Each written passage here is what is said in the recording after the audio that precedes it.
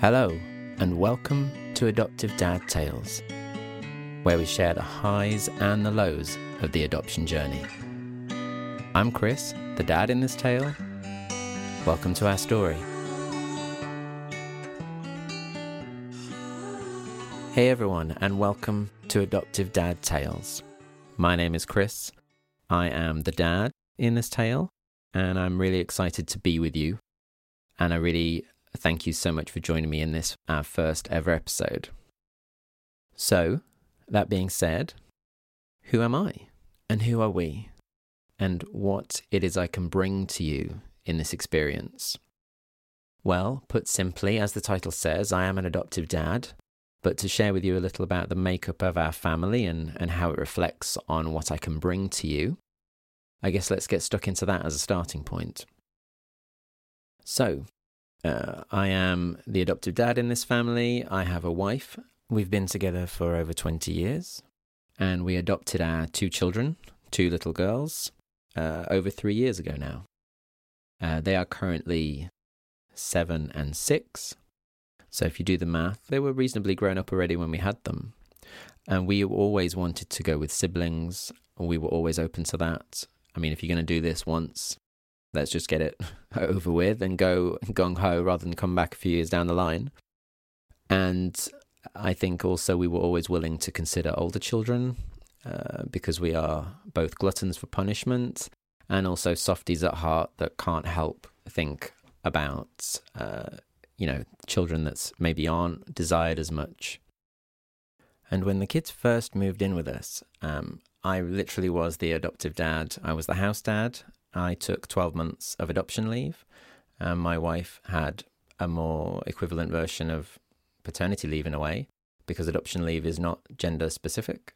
So that was a really great opportunity for us because given our working situations at the time, I was doing more hours and I wouldn't have seen them as much. And my partner was in a role that allowed them to work less hours than me. So we decided to do it that way so that we could have more days together as a family throughout the year. And also, I really wanted to, embrace that role and connect with the kids and enjoy being the house dad. Obviously, it's going to be something we can also dig into in a future episode, potentially, if people are interested, in terms of what that was like being the dad for the whole. I mean, I'm always the dad. But, it's a very different experience when you are the house dad, the home dad, and especially with two young girls, the impact that has when you are out and about with them every day and thinking about little things like, where do I take them to the toilet when I'm out and about? And being the sole, I mean, obviously we are a team, but there's large periods of that time where, I am their main person for large quantities of time. And so, not being able to go to the toilet in peace and all the other joys that so many single parents out there have to struggle with every day, that, my 12 months as a house dad is not even touching that caliber. So by no means, this is not, asking for sympathy at all. It was, I'm glad I did it. It was great. But it's definitely something worth, people might be interested in. And so that's a kind of quick summary of who we are as a family. And having been with us for over 3 years now, it's already been a roller coaster. And I know that roller coaster still has a long, long way to go. And by no means is it over. By no means am I an expert. But I am someone living this journey each and every day. And I think it's really important to be able to connect with you, to connect with the community and share these experiences with people that are interested in a way that is hopefully honest and insightful. Because, I know from when we were doing our research and we were considering adoption, how important it was to hear from people who had done it, who were going through it, and those were the things that really mattered to me more than anything. And so, if I can add to that plethora of of people out there bringing you amazing information on adoption, then that would be fantastic for me. That's all I want. And if in the process we can, connect and build a community and hopefully I can help anyone along the way, and likewise help me, because I'm sure there's moments I need help too, and definitely that is the case, then it's a win-win. So please come on this journey with me. I think there's so much potential here, and I'm really excited to bring my honest truths to you, really. I'm kind of an open book, and whilst I do obviously have to be mindful of the privacy of my children and my family, and that is something I am definitely going to do, I also feel solid enough in my wording to be candid with you about how it is to be a parent, an adoptive parent, and all the trials and tribulations and the highs and the lows and the joys that can bring. So thank you so much for being with me.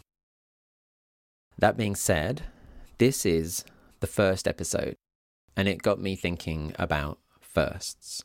I figured that was a good thing to kind of quickly go over in this first episode, because that's all I could think about was first.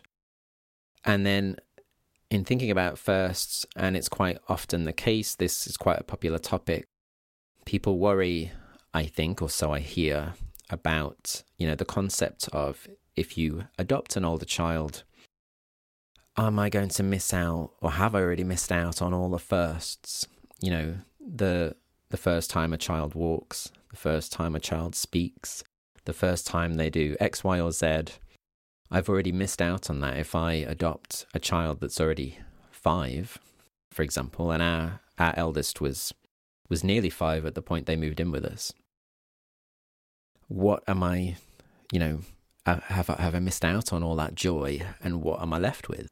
Well, to be quite blunt, I think the firsts that we experience as adoptive parents, as adoptive families, are even more powerful than those that you've missed. And so I will pick out a few of at least a couple that stick out to me from my experience with my children. And hopefully that resonates with you as to why you shouldn't worry about that and why they're so amazing. And if you've already been through that yourself, then hopefully this is just something that you appreciate and you can relate to. And I should warn you, I'm a person that wears my heart on my sleeve, because I can already feel myself getting a little bit emotional as I think about a couple of the things, and I'll try and hold it together so I don't weep down the microphone at you. So, for example, one of the first things that kind of sticks in my mind was in I think it was our first full year with the kids. We went to the zoo with some friends, and they have a boy not much older than my eldest daughter, and so they get on quite well and play from time to time. And they had got to a point that they were running off ahead of us at the zoo a lot. They were getting more and more excited. It was quite late in the day, and the zoo was quieter by this point, so the pathways were clearer. And they got more and more excited and started running further and further away and getting more and more out of sight. And I was kind of at the head of the adult group, if you like, kind of trying to keep an eye on them as they were going out of sight all the time. And there was a point where they couldn't see me, and I could hear my friend's son saying, "Oh, let's go here, let's go there." And my eldest daughter, I heard her voice go, "Oh no, I can't go that far. I need to go back to my family." And that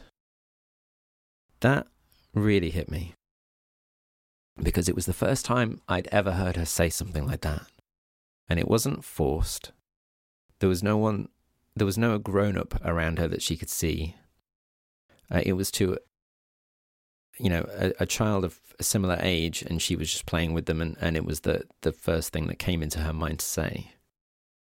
And so, yeah, that's a first that really resonates. And still now, as I talk about it, it makes me a little bit emotional. Because, she quite naturally referred to us as a family in a way that sounded so warm and genuine and concerned that she should come back.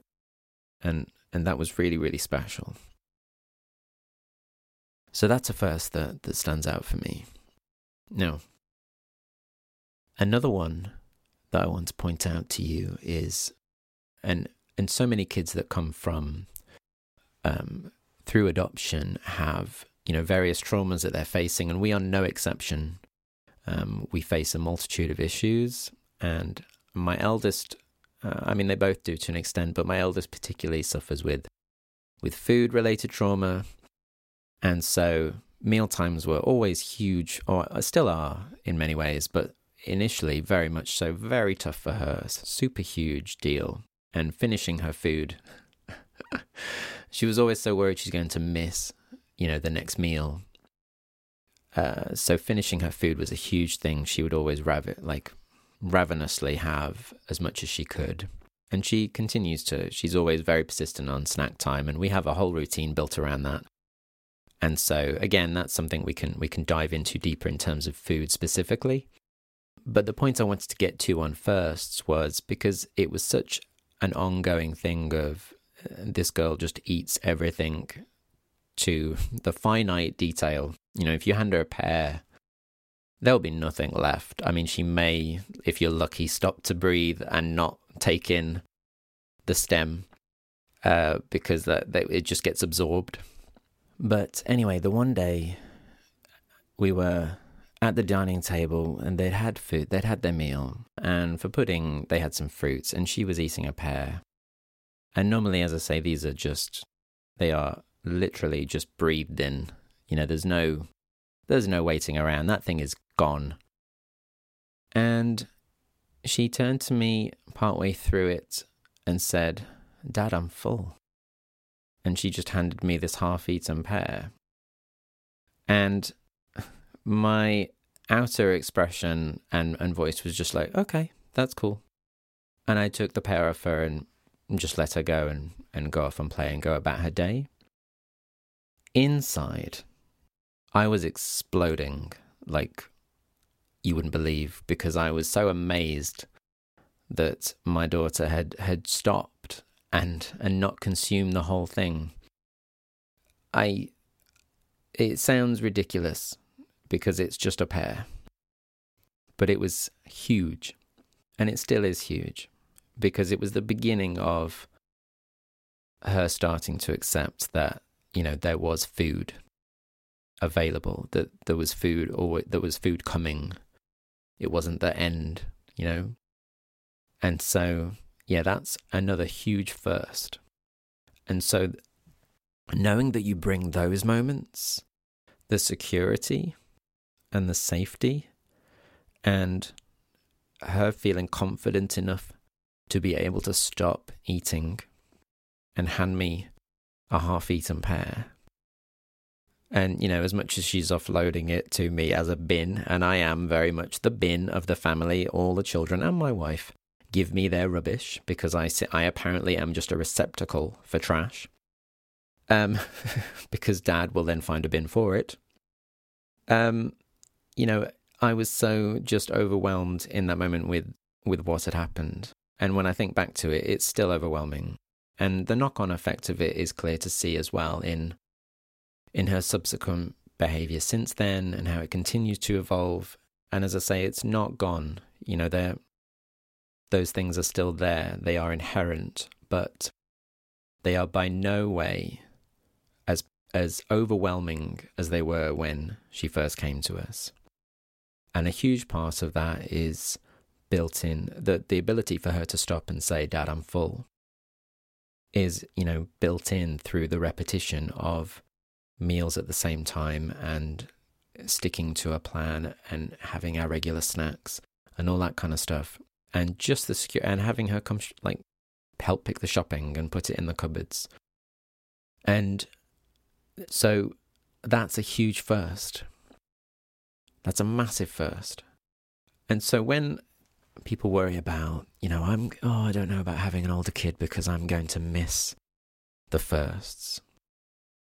You're not going to miss firsts. You might miss the traditional, photo album firsts. But, I see a photo of a half-eaten pear and I'm ready to cry. because it's a huge first. And the first time she said she wants to go back to her family, that's a huge first. So I hope you'll get used to the sound of me being all sentimental, because that's the kind of dad I am. Maybe not so much around them. Sometimes I am the stern father from time to time, because they do rile me up, as all children do with their parents.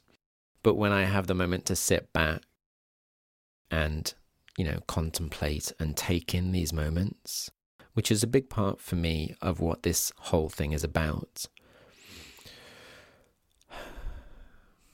I get to really appreciate what it is that we are doing and how far they've come, how far we've come as a family, and how much there still is to gain. So, there's a couple of firsts, and this is the first ever episode. Now, there's a few things I kind of touched on there very, very briefly. We've covered that there's hints of food trauma in our family. We've covered, obviously, that we deal with elder siblings. We've covered that we adopted through the COVID pandemic and the challenges that brought us and the children. So already there's a few things there that you can sense that, we have lots to talk about, and I have lots to discuss with you. And I'm really excited to be able to get that out there in the open. I'm so hoping to get contributions and questions and things on the show in the future. I'd love to hear from similar people out there in the world, whether you're starting your journey, you've been on it, you're thinking about it, or just parents in general. Because, it's super, parenting is hard. It's hard. It's not easy. And there will be days where, you question whether you did the right thing. And again, it's something to discuss, is the hard days, is facing the choices you make, and, whether you worry about being a good parent or not, and all those things, which are all human. And I think it's really important to keep those discussions going as well. So, but without being somber, I want to say thank you so much for listening. Thank you so much for subscribing. Please, share this. Let people know that this is just the beginning. This is, as the episode says, this is the first. And I'm really excited to see where this conversation takes us. And I know that whether it's a conversation or not, or whether it's just me preaching into the metaverse, that I'm going to do it anyway, because I like getting it all off my chest. I like talking to you all and pretending that there's someone out there.